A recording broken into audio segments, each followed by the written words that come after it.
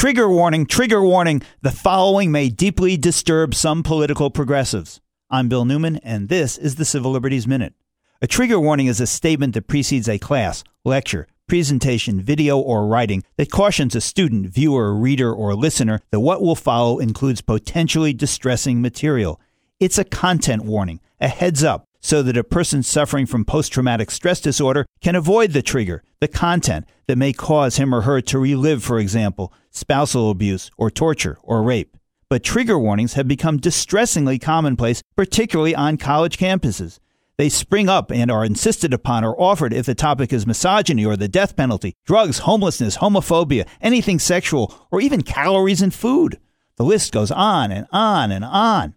But college is supposed to be a time and a place to explore, a place where you learn to grapple with what is wrong with the world, where you learn to construct arguments and to confront the uncomfortable and sometimes the unforgivable, a time and a place, in a word, to grow up. So, as for trigger warnings, how about this one? Place a big sign at the entrance to the college when freshmen arrive. Trigger warning. Be forewarned that some things you will encounter in the next 4 years will be hugely challenging and deeply disturbing for you, personally, intellectually, and emotionally. And do add this. They're supposed to be. The Civil Liberties Minute is made possible by the ACLU because freedom can't protect itself.